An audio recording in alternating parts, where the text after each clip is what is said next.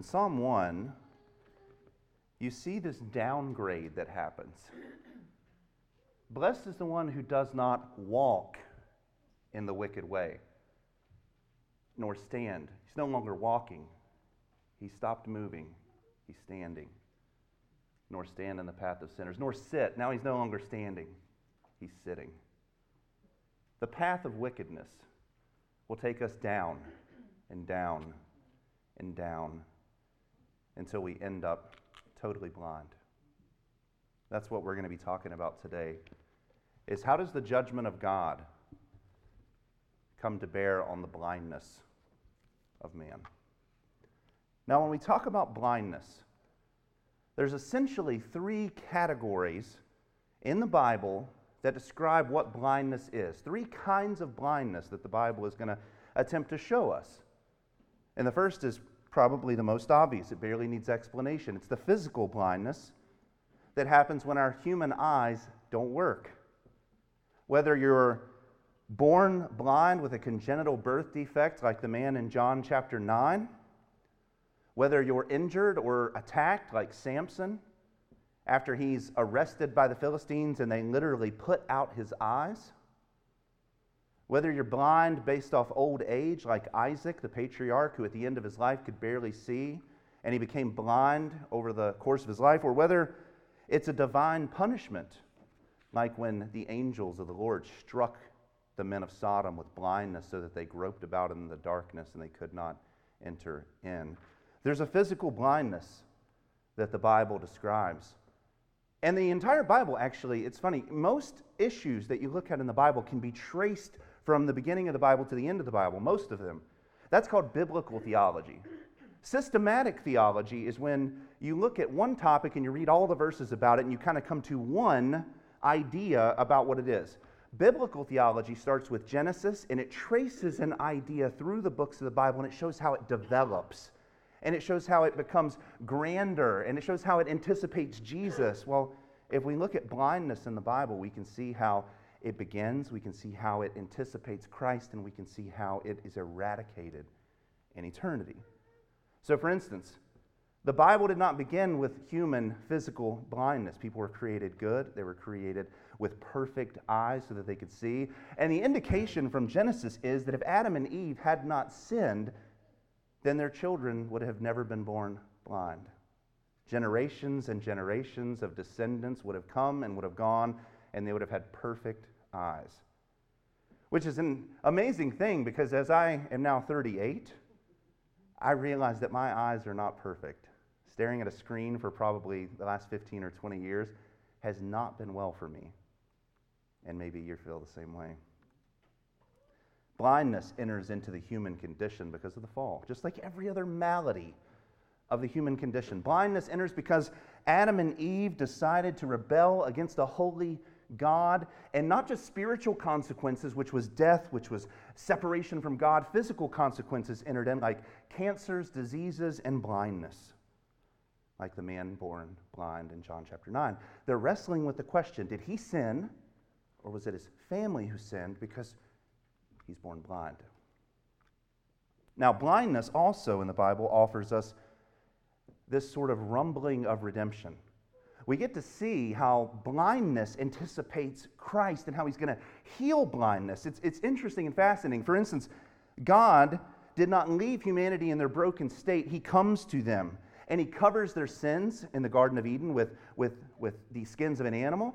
He pursues them in relationship with Abraham. He saves them out of the judgment through the ark. He draws them out of Egypt and brings them to a land that is not their own at that point. He gives them a law, and in that law, it's going to teach them how to live with a holy God.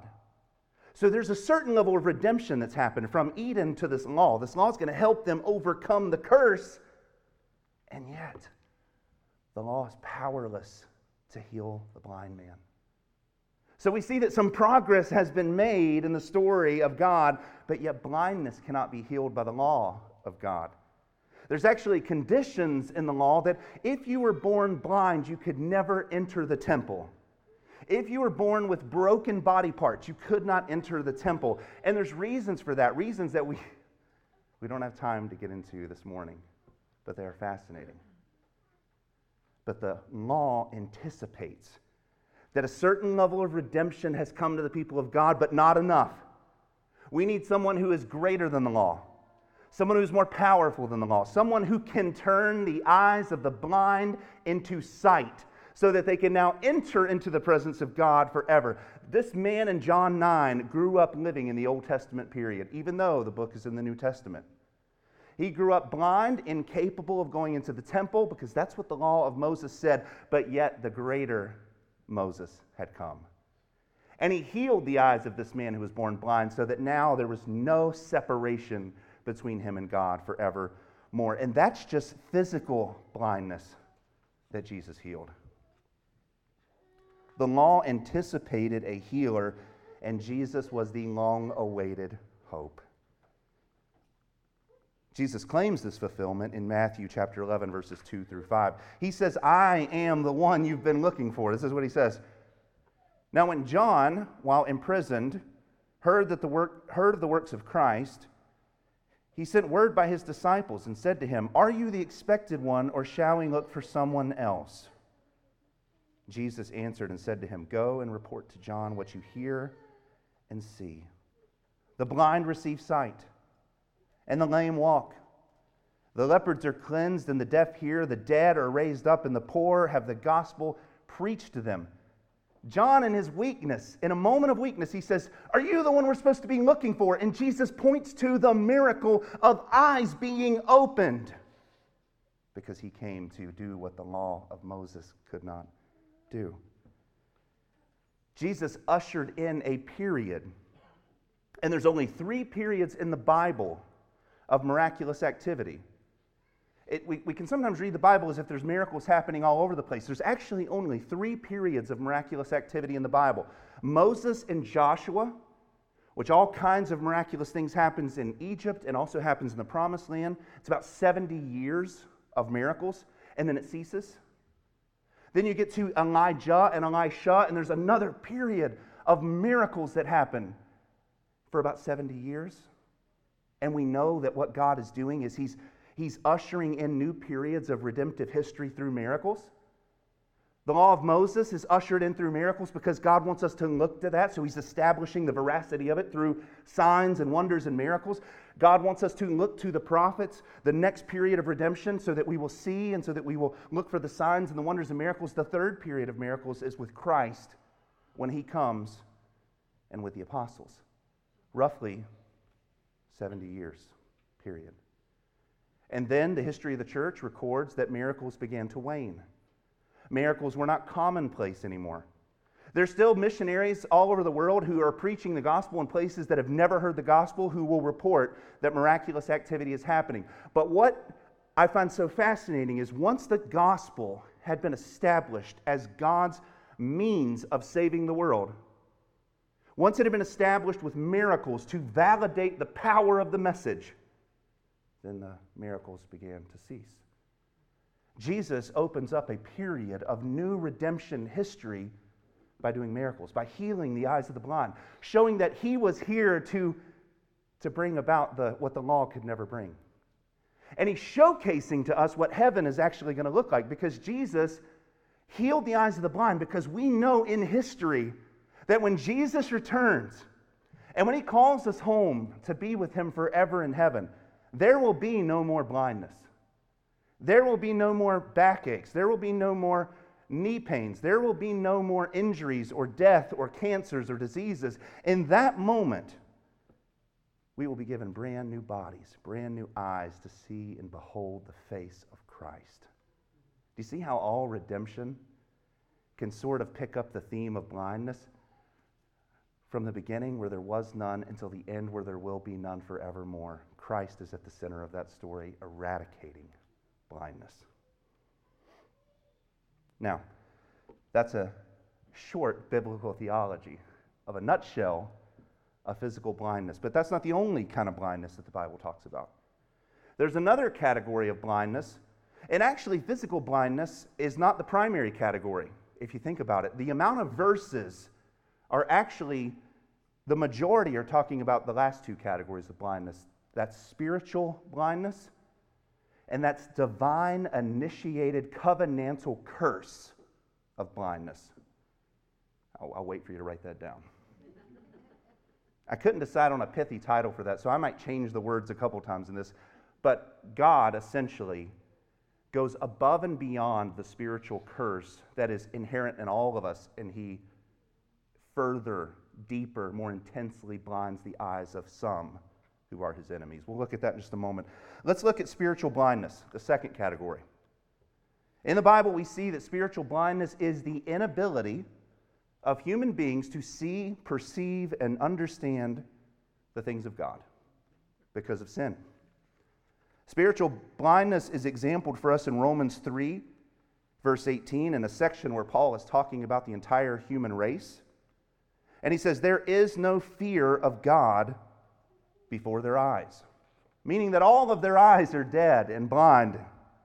That all have been born blind. All have been born without seeing. All have been born not being able to comprehend the light of the glory of the gospel of Jesus Christ because it strikes the deadness of their eyes and they cannot comprehend it. They can't see it. They don't rightly fear God because they cannot understand God, and they cannot understand the things of God because of sin. So what this means is, biblically speaking, blindness affects both the body and the soul. Some people are born blind physically. All people are born blind spiritually. I think that's why John 1 begins the way that it does. There was the true light, which coming into the world enlightens every man. He was in the world, and the world was made through him, and the world did not know him. And the reason that it didn't know him is not because Jesus wasn't the true light. He was the true light, and he came into the world to shine the glory of the gospel. The reason that the world could not know who Jesus was is because sin had so permanently disfigured their eyes that they could not see the light when he came to his own people. And this is incredibly important for us to understand. All people are born spiritually blind. All of us, every one of us. But yet, this condition is curable. Spiritual blindness is curable, and it's curable by Christ and Christ alone.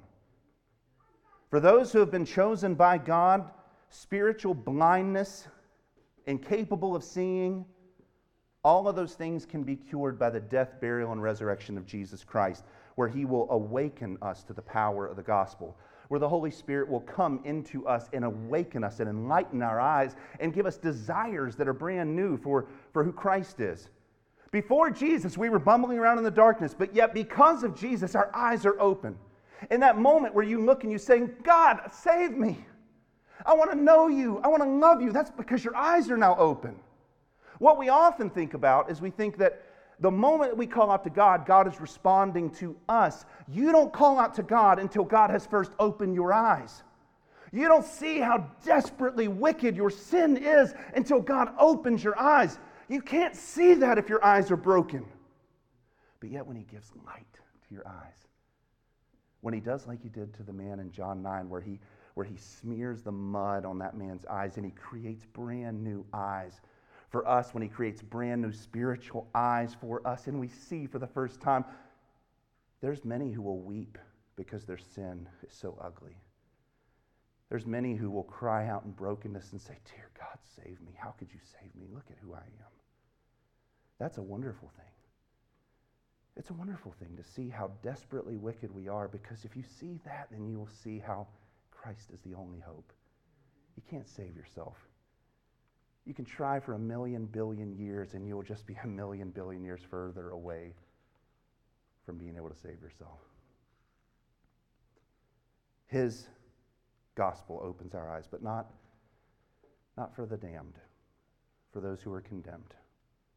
I said this condition is curable, but for those who are not of Christ, the same gospel that awakened us and opened our eyes can be preached all throughout the world, and they will not be saved. They will continue to reject it. They will argue that God's word cannot be trusted. They will try to invalidate the veracity of his word. They will say, well, that was then, this is now, times have changed. Which means that they are now the standard of truth instead of God. No matter what the excuse is, no matter what the reason is, you can preach the gospel to those who are not God's people over and over and over and over again, and they will not see. And there's a variety of ways that this happens. They'll do it in angry rejection. So Brother Chike witnesses on college campuses all the time. There's a great quote from a man named George Whitefield who said, "I was privileged by God today to have pieces of cat thrown at me." That's weird. Like, what kind of evil do you have to first of all, make pieces of cat and then throw it at a preacher? This world hates the gospel. But there's also different ways. There's men and women who come every single week to churches all across this country who are there for something other than Christ. They're there because they grew up in the church. They're there because they want their children to have traditions. They're there because they like feeling the community. They like the friends that they have there, but they're not there for Jesus. That's a way to be spiritually blind while smiling in church services, while walking confidently and ignorantly towards hell. The gospel will divide. Some will hear it and some will respond to it in ways that are biblically authenticating, where it has fruit, where it produces hatred of sin and love for the Savior. And then some will hear it and be hardened. Some will hear it and recoil. Some will have their eyes opened and some will have their eyes slammed shut by the gospel. The gospel does both. It does both. It's dividing. It's a dividing gospel.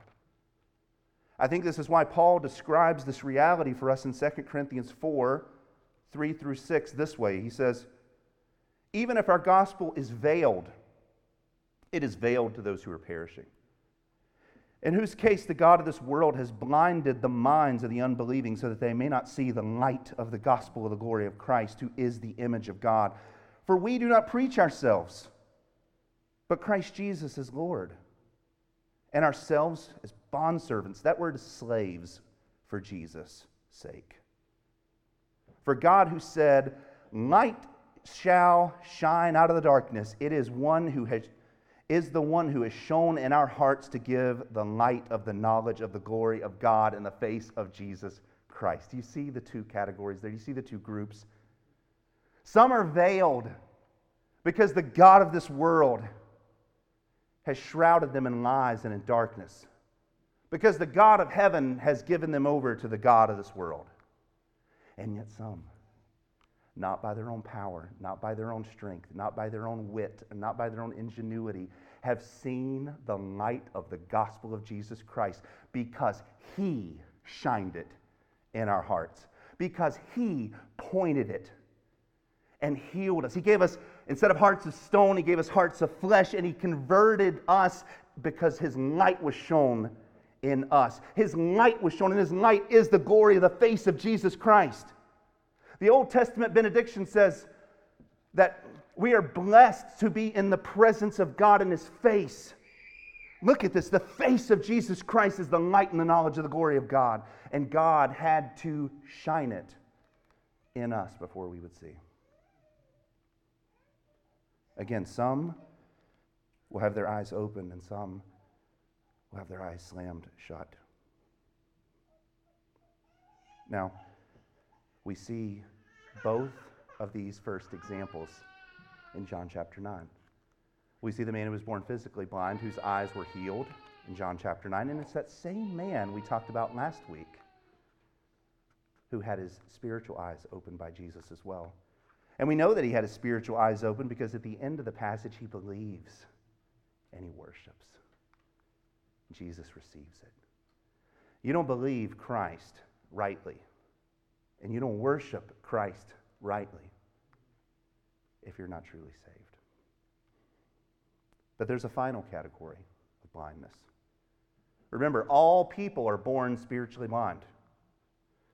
But there's a further category that the Scripture talks about. A category that goes beyond the spiritual blindness. A category that is a divinely initiated woe of particular and peculiar madness. that God sometimes evokes upon his covenantal enemies. Sometimes God curses his enemies with a deep and abiding blindness, which renders them outside of grace, outside of mercy, and outside of forgiveness. Remember, we just said that you can be healed of spiritual blindness if Christ is the one who saves you. When God evokes this kind of blindness, it's incurable. It grips them, and it will never let them go. And we first learn about this in Deuteronomy chapter 28. Now, Deuteronomy 28 is an interesting chapter. It's near the end of the law. The new generation of people are getting ready to enter into the promised land. You remember their mothers and fathers actually died in the wilderness because of disobeying God. So this is the final charge. This is letting them know, what is your life going to look like if you follow the law of God, and what is your life going to look like if you do not follow the law of God?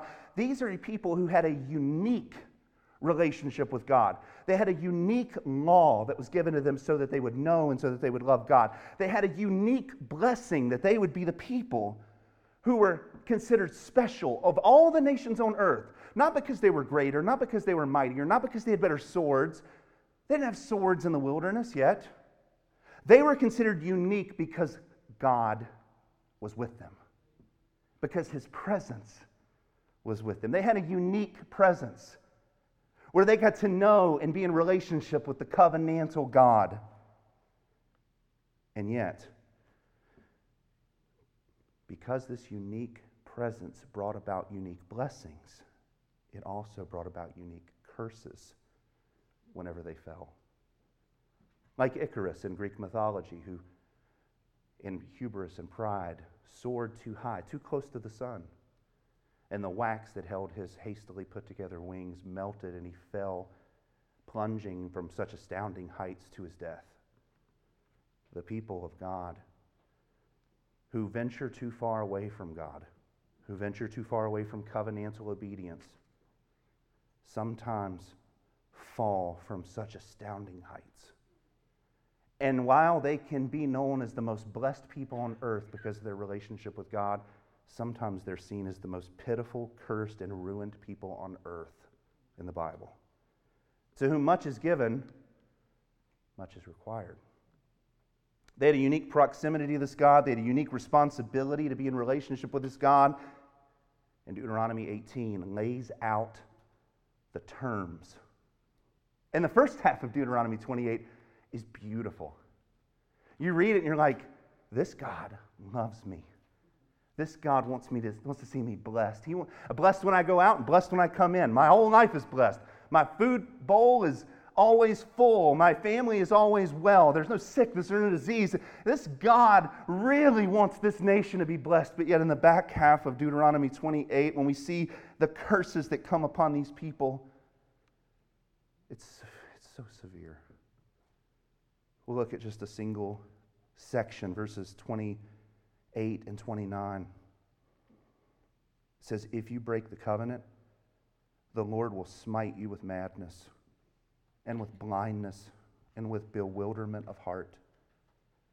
And you will grope about at noon as the blind man gropes in the darkness, and you will not prosper in your ways. You shall only be oppressed and robbed continually with none to save you. This is the same people that God said were going to be his blessed, chosen people. And yet, if they do not live under this unique law, respecting and honoring this unique relationship and presence and proximity that they have to their Creator, they will be worse off than any pagan on earth. This is a unique, God-initiated curse of blindness. The text says that they will wander around like a blind man at noon. I don't think that's an accidental metaphor. A blind man at noon is walking around when the sun is at its most beautiful and brilliant. A blind man at noon is stumbling about in pitch black darkness when all of this light is available and they have no access to it. That is what God is saying of Israel. They will stumble about in a world that has so many blessings of God, and yet they will have no access to it if they do not follow His commands. Now we look at the story of Israel. They didn't take this very seriously, did they? We look at the reason why the wilderness generation was cursed to wander for 40 years and dies, because as soon as God rescued them and gave them everything, they're worshiping a golden calf. They're murmuring and complaining and blaming God for their very small inconveniences. After they finally get to the edge of the wilderness border, they say, we're not going to go in. These people are too strong. Your God just rescued you from the strongest nation on earth, which is Egypt, and now you're afraid of a few Philistines and a few Canaanites. You didn't even lift a finger in Egypt, and God delivered you. God said they couldn't enter the land. And we would like to say that Deuteronomy affected the next generation, and they changed their ways, and they didn't actually follow in the same footsteps, but they did. They went into the land of Israel, and one of the first things that they do is this man named Achan. God says you cannot take the spoil when you conquer, because these people worshipped idols. So what does he do? He grabs an idol, he hides it in his tent because he secretly wants to worship anything other than God. And his people are devastated when they go up against the tiniest little town called Ai. It would be like Boston getting decimated by Tingsboro. Sorry, I'm just trying to think of one. Millions of people getting chased down by thousands. It's because they didn't follow God. God cursed them with a type of blindness in that situation that caused them to run away and be afraid and be scared and be terrified because they refused to follow Him. At the end of the book of Judges, this book of Judges is the darkest book in the Bible. You have awful, awful things happening in the book of Judges. At the end of the book of Judges, it says everyone did what was right in their own eyes.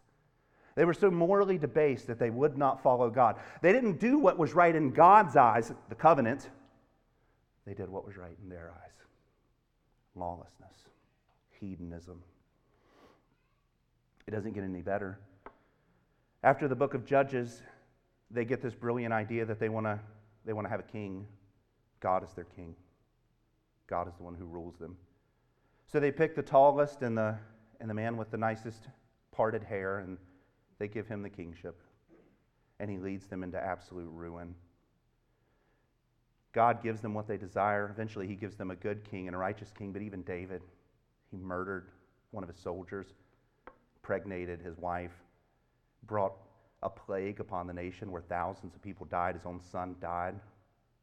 David says, against you only have I sinned. And you're thinking like, well, you also sinned against Uriah, and you sinned against Bathsheba, and you sinned, but I get it. You look at the line of David, his people. They didn't learn from his mistakes. At the end of Solomon's life, he's bowing the knee down to idols. Solomon's son Rehoboam rips the kingdom in half so that the kingdom now is a tenth of its former glory. You've got Manasseh, who is a king in the line of David, offering his child in the fire, literally sacrificing his male son to a demonic god. You've got all of these Davidic kings who are not following after the commands of God, but who are following after what's right in their own eyes. And God, throughout this entire season and life of Israel, has been unbelievably patient. You and I, our patience is very short. Someone can say the wrong word to us, and we're ready to hurt them and wound them with our own words. Think if God was like us. The people of Israel would have gotten one step into the promised land before gone. And yet he waited hundreds and hundreds of years to punish them. He said in Deuteronomy 28, if you do not follow my commandments, you will be cursed. And yet, look at the graciousness of God. That he waited hundreds of years before he brought down these covenant curses upon his people, but by the time we get to Isaiah, things have changed. The people have exhausted the patience of God. The people have run God out of His grace. And now God is going to rain down upon them terror. This is a famous passage, actually. It's Isaiah 6. And we often think about it from Isaiah's perspective. And we think about it from evangelism's perspective. Here I am, Lord, send me. This passage is in the midst of one of the darkest moments in Israel's history. And Isaiah is not being sent to go see thousands of people won to God. He's being sent so that no one will be converted and all of them will be left in their stupor. Think about us. It's a blessing to be your pastor. It's a blessing for so many reasons, so many interactions, so many victories we've seen in Christ, where we've met together and we've talked about something and a light bulb has gone off, or we've been in small group together or something like that. And we've seen victories. Think about Isaiah. A lifetime of people mocking him, hating him, rejecting him, for the entire nation to go down in flames. You'd want to quit if you weren't absolutely called by God. Isaiah 6, verse 5 begins this way. Woe is me! It's Isaiah talking. The reason Isaiah says that is because the holy God has come into his presence. The terrible, fierce, beautiful goodness, weighty goodness of God has come into Isaiah's presence. And Isaiah, as a man who wants to follow God, maybe the only one left in his nation who wants to follow God, who is actually what we would consider a good guy. Maybe he's a pastor. Maybe he's like someone who just loves God. When God comes into his presence, it rips him apart. Imagine every molecule in your body being strained to the point of almost breaking, so that your heart feels like that it's coming out of your chest. Your legs feel like that they're breaking right there in front of you. And all of it because God is so terribly good that we in our wicked frame can't stand it. He says, woe is me, I am ruined. Because I am a man of unclean lips, and I live among a people of unclean lips, for my eyes have seen the King, the Lord of hosts. Isaiah is being attacked by the holiness of God. He's being ripped apart by the holiness of God. And if it weren't for God doing what he did in the passage to cleanse and purify Isaiah, Isaiah would have died by the holiness of God. Now again, we often focus on Isaiah in this passage. I want us to focus on Israel. Isaiah says, I live among a people of unclean lips, and that was true. The state of the nation at this point is a nation that was completely lacking in repentance. A people who had perpetually, for hundreds of years, broken the covenant of God. They have gone even beyond what the pagans were doing. And this is a people that God's patience had run out on. God announces in the next verses to Isaiah what he's about to do, and it is striking. Verse 8 through 13 says this. It's Isaiah. Then I heard the voice of the Lord saying, whom shall I send, and who will go first? Then I, Isaiah, said, here I am, send me. And he said, go to tell this people, the people of the Jews, keep on listening, but do not perceive. Keep on looking, but do not understand. Render the hearts of this people insensitive, their eyes dull, their ears dull, their eyes dim. Otherwise, they might see with their eyes and hear with their ears and understand with their hearts and return and be healed. God is saying, even if it was possible for them in their state of spiritual blindness to return to God and be healed by God, that He's going to push them down to a point where they cannot repent, where it's impossible, where their eyes are completely broken, where their hearts are completely insensitive, where their ears cannot hear. This is a deeper and darker blindness than they had ever experienced. This is a covenantal curse by God upon His people, evoked by Deuteronomy 28, that was overdue by centuries. And the only reason that God did not pull it forth sooner is because of His grace. He sealed their fate, and Isaiah cries out in sorrow. He says in verse 11, Lord, how long? You can imagine the man barely being able to utter the words. Maybe he was like us and he thought, the Lord's going to send me. The Lord's going to use me. The Lord's going to do something with me. And maybe for a moment he got excited. My people are going to repent. My people are going to turn from their wicked ways. And then when God describes this to him, he says, God, how long is this curse going to be upon my people? And God answers him in verses 11 through 13. God answered, until cities are devastated and without inhabitant, houses are without people, and until the land is utterly desolate. The Lord has removed men far away, and the forsaken places are many in the midst of the land. Yet there will be a 10th portion in it, and it will again be subject to burning, like a terebinth or an oak whose stump remains when it is felled. The holy seed is its stump. The entire history of Jerusalem is captured in this statement. This city is going to be under the mighty hand of God until no one remains.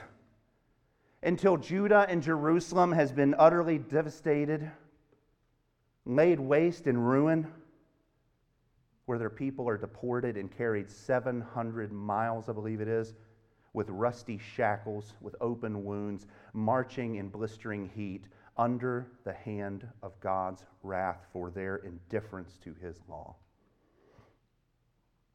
The 10th portion that's shown in verse 13 is that 90% of this people will be erased, gone from history.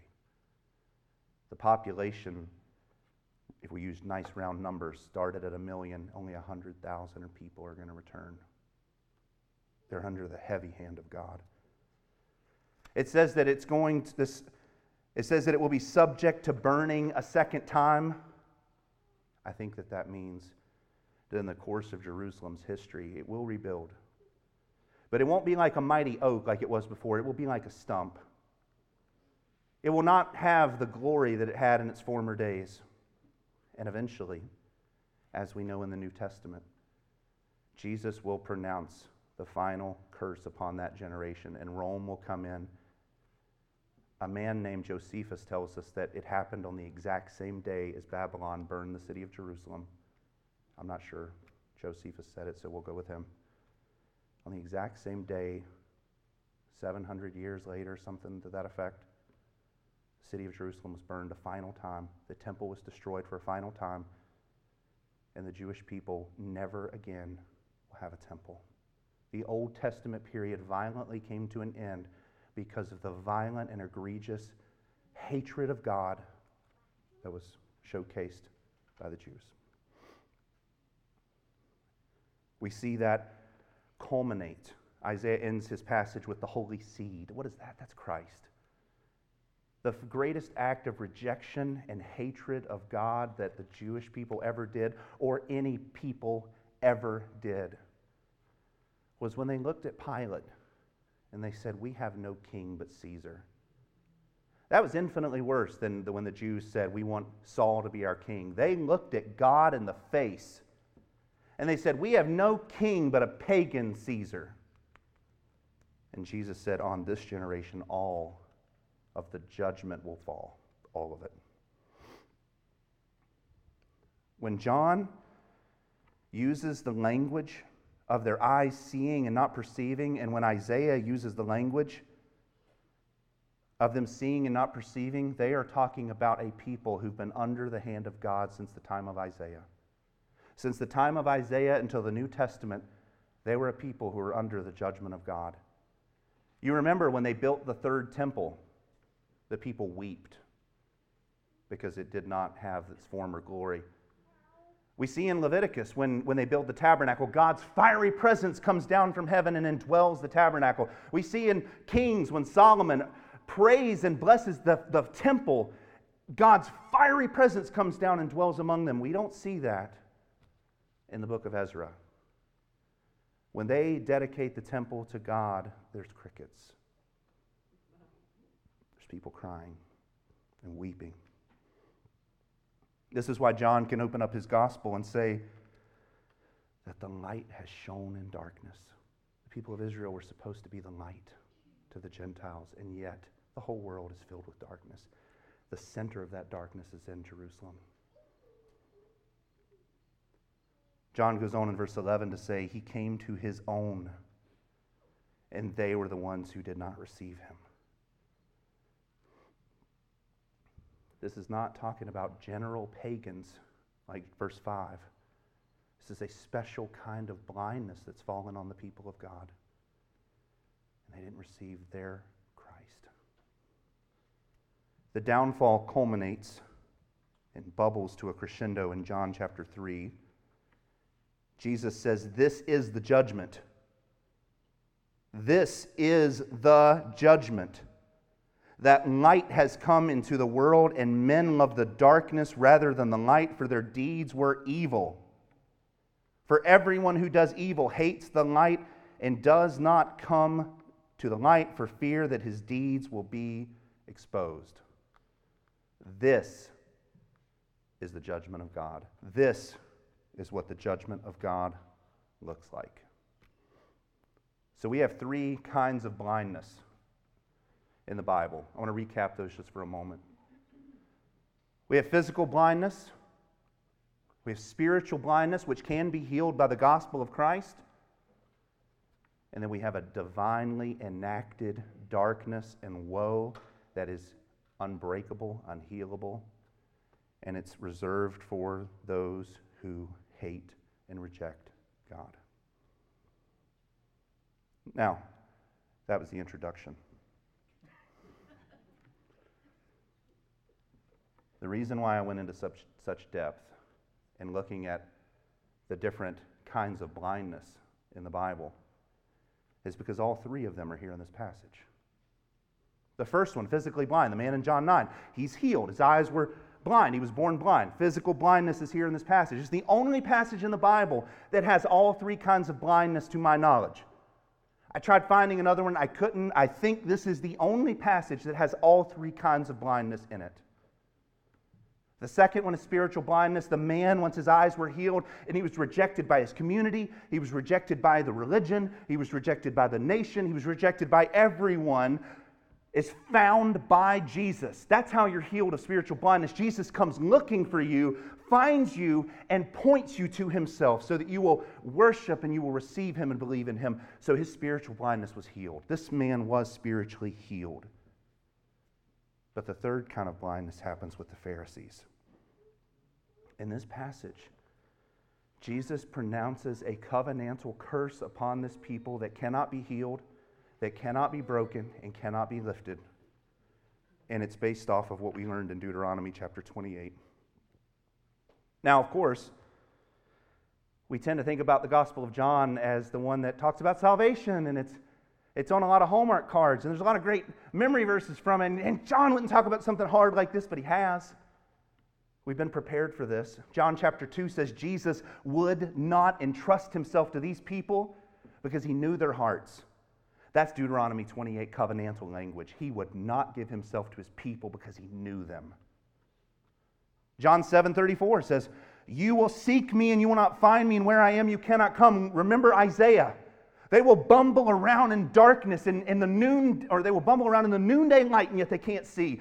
This people will seek him, but they will not find him. That's covenantal curses. John 8:21, we looked at a couple weeks back when he said to them again, I go away and you will seek me and you will die in your sins, and where I am going you cannot come. Some people will follow Jesus. Some people will come after him, and some people will lose everything for Jesus. And like the thief on the cross, and he says, today you will be with me in paradise, but not these people. They will not come to Jesus because Jesus said no. Their blindness is deeper than the general blindness of lost, sinful people. Today in our passage in John 9:39, Jesus said, for judgment I came into this world. For judgment I came into this world, so that those who do not see may see, and that those who see may become blind. This is covenantal language from Deuteronomy 28. Jesus, in this passage, has healed the physical blindness of this man, showcasing that he's the only one who can do that. He's healed the spiritual blindness of that man, showing that he alone is where salvation lies. And he has also put the Pharisees under a curse that they can't break. John Calvin, in his commentary on John 9, said it like this: Christ came into the world to give sight to the blind, amen, and to drive to madness those who think they can see. To drive to madness those who think they can see. So what I want us to do in the time that we have remaining, I promise you that the introduction length is not commensurate with the rest of the sermon length. I will give you that confidence. But let's pray for a moment. Let's look at our passage. And let's see what the judgment of Jesus Christ does for the blind man. Let's look at what the judgment of Jesus Christ does for the Pharisees, and let's look at what the judgment of Jesus Christ has done for you and I. And then we'll conclude our time this morning. Let's pray. Lord, thank you so much for the fact that your word is so robust. That these passages in John's gospel are but the tip of the spear of a long story that gives us lots of context and lots of details for why things happen. You're not a capricious God. You're not a God who comes to well-intentioned religious people who just don't understand and then hit them over the head. You're a gracious God who bears with iniquity for generation after generation after generation, and then finally, when you come in the flesh and they murder you, the full force of your fury is felt. And Lord, I don't think a single person in this room would have been so gracious.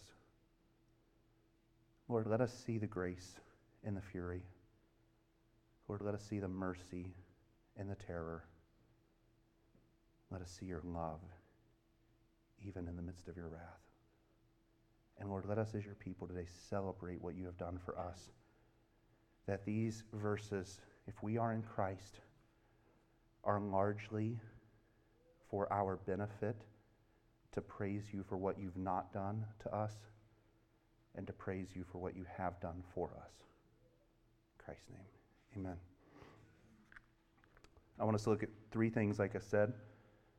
I want us to look at how he came to bring judgment. It's a dividing judgment. I want us to look at how judgment rendered these people ignorant and deeper in their hatred of God. And then I want us to look at the gospel. That's the three things that we want to accomplish today. John 9:39-41 says it like this.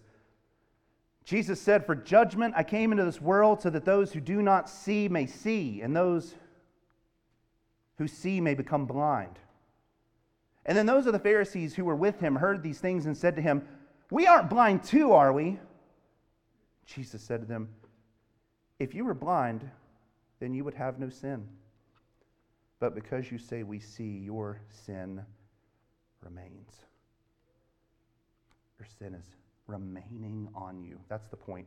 This verb is a continuous verb. Continuous in Greek means that the action is ongoing, which means that their sin is ongoing. It's remaining. It's holding them. It will not abate. And this is a startling passage. Because a lot of times when we think about why did Jesus come? Jesus came to save sinners. Jesus came to forgive me of my sin. Jesus came to die on the cross. That's too simple. Jesus says that he came for judgment. And his judgment will save sinners. And his judgment will divide the world and condemn sinners. Jesus comes to a world like a runaway criminal. If you've been watching the news lately, there's wall-to-wall, hour-to-hour coverage of a tragedy that happened in Wyoming. If you've seen it, you know what I'm talking about. Someone's on the run. They're looking for them. They've got drones up in the sky with infrared sensors trying to see where heat is at in the middle of the woods. The point is, this man will eventually be found.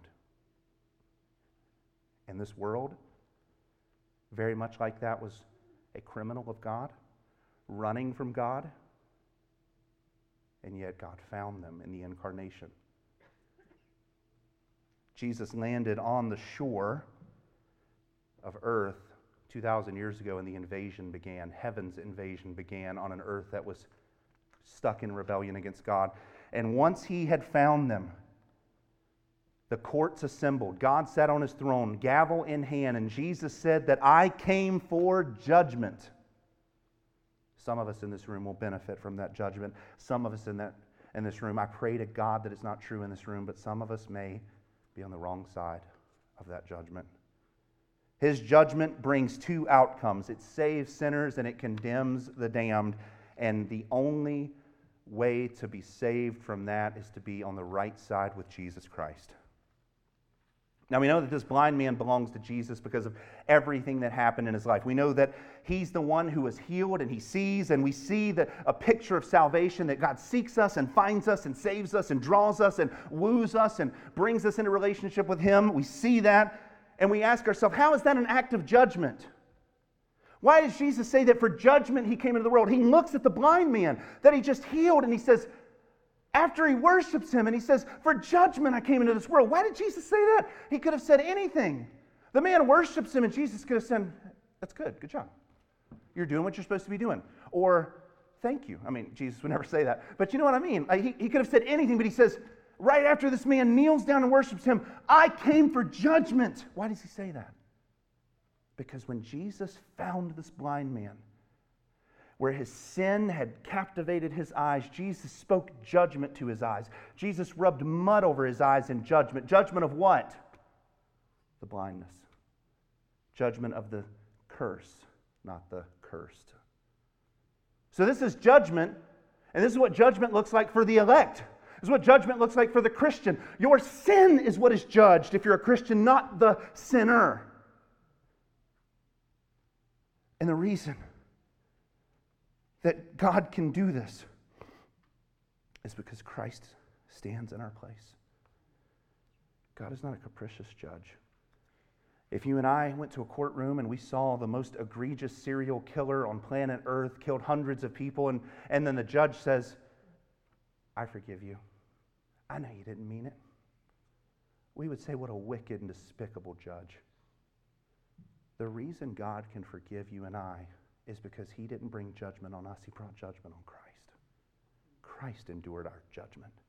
So for judgment, Christ came to be judged for his elect.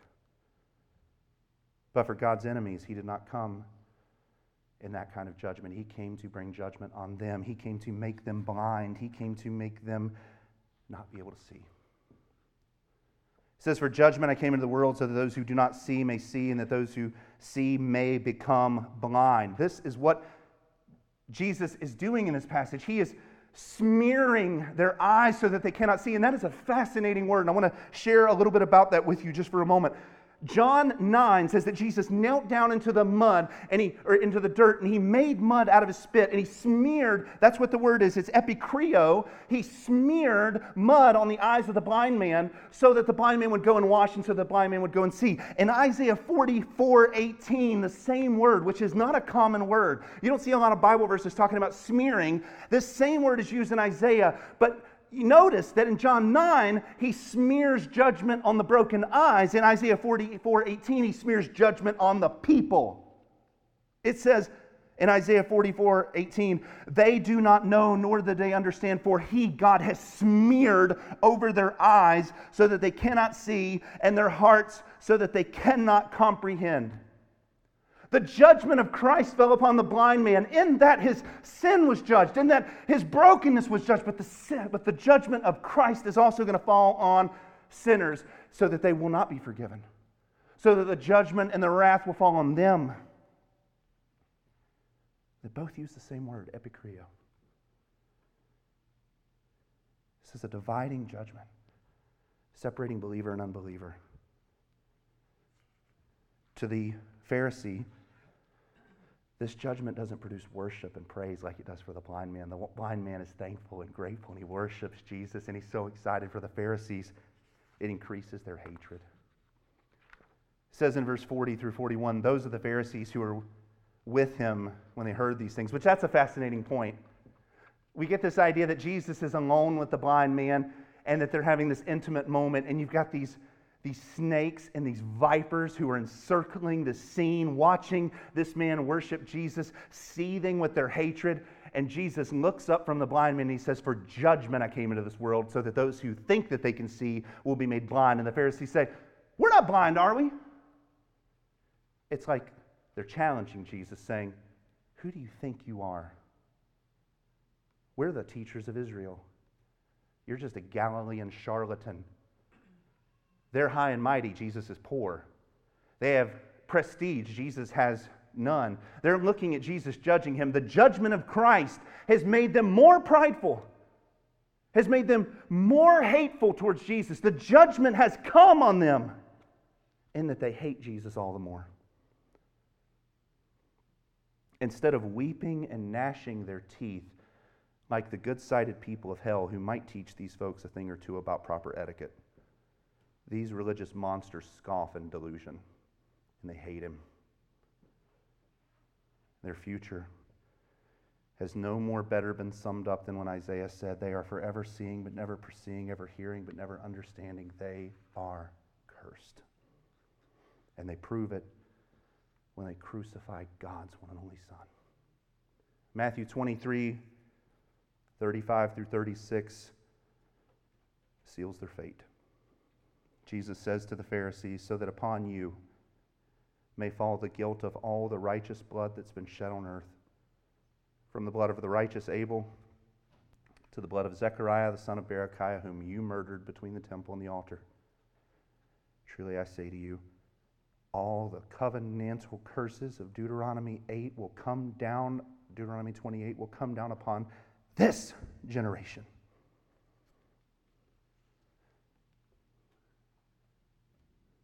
The curse was lifted for the believer. The curse was more deeply applied for those who hated Christ. Now, as we close out, these are very difficult passages, and I pray to the Lord Christ that kind of agony, that kind of blindness is not applied to you. I pray that you would respond in a different way than the Pharisees did. I pray that you would look to Christ and that you would respond by praising and worshiping him like the blind man. But as we end, I want us to remember the gospel. I want us to remember the gospel. Because we see in this passage that things go wrong in this world. We see that people are born blind. We see that people are born with diseases, or maybe they have diseases currently right now. Maybe you and your doctor are the only two people on earth that know about something that you're struggling with. Maybe there's something with your health, or it's something with your mental health, or it's something else. It's a relationship. We live in a world that's broken, and it's evidenced all around us. We can either respond like the blind man and bowing the knee to Jesus and worshiping, or we can respond like the Pharisees and hardening our heart and becoming all the more blind. There's no guarantee. We live in a world where there's no guarantee that you're going to live tomorrow. There's no guarantee that you're going to walk out of here today and a drunk driver is not going to end your life on the way home from church. There's no guarantee that you're not going to get COVID. I think COVID is fairly weak, but we also know that COVID has hit people and has grabbed healthy people and has taken them and wrestled them down into the grave. You have no assurances that tomorrow you're not going to be gone. But you do have the assurance of Christ that everything in this life that is broken will eventually be healed by him. We have the assurance that in heaven one day there will be no more blindness. We have the assurance one day that there will be no more shoulder aches, and there will be no more back pains, and there will be no more mental health and depression and anxiety. There will be no more broken relationships with your spouse or with your wife, or wife as a spouse, or with your boss. Old age and wrinkles aren't going to continue because we have the assurance that Christ is going to physically heal this world in heaven when he gives us a new body, and that new body is meant to worship him. We have the assurance that Christ came first and foremost to heal us spiritually first. He'll heal us physically later, and that spiritual healing is meant for us to today practice what heaven's going to be like for the rest of our time here on earth. We have been saved, delivered from the darkness, delivered from the blindness, delivered from the curse, delivered from everything that Deuteronomy holds over our head, because we don't follow the law either. We sin all the time, and yet because of what Christ has done on the cross, you and I can be made whole, and you and I can be made well. So in a heavy passage like this, I want us to remember that if you're in Jesus, this is not for you. If you're in Jesus, this curse is going to be taken from you, lifted from you, and it's going to be put squarely on the shoulders of Jesus Christ. He was nailed to the cross for us, and our sin was nailed on the cross with him. It says in Colossians 2:10 through 15, this is the hope that we have. It says, in him you have been made complete. You're not waiting on completion. You've been made complete. And he is the head over all rule and authority. And in him you were also circumcised with a circumcision made without hands. In the removal of the body of the flesh by the circumcision of Christ, your sin nature has been cut out of you. Having been buried with him in baptism, in which you were also raised up with him through faith in the working of God who raised him from the dead. When you were dead in your transgressions and the uncircumcision of your flesh, he made you alive together with him, having forgiven us of all of our transgressions, having canceled out the certificate of debt consisting of degrees against us, which was hostile towards us. And he has taken it out of the way, having nailed it to the cross. When he disarmed the rulers and the authorities, and he made a public display of them, triumphing over them. Do you see what Christ has done? Your sin was crucified on the cross. Your sin was brought down into the grave by Jesus. He held on to your sin. He dragged your sin down into the grave. And when he rose from the dead, he left it there. When Jesus rose in victory over death, he disarmed all the rulers and all the authorities and everything that could ever be against you and I, even the blindness that we deserve, and he left it in the grave. He rose in victory so that you and I who are in Jesus Christ now have the same victory of him. And that's true, not because we know Christ, but because we are in Christ. Have you ever thought about that?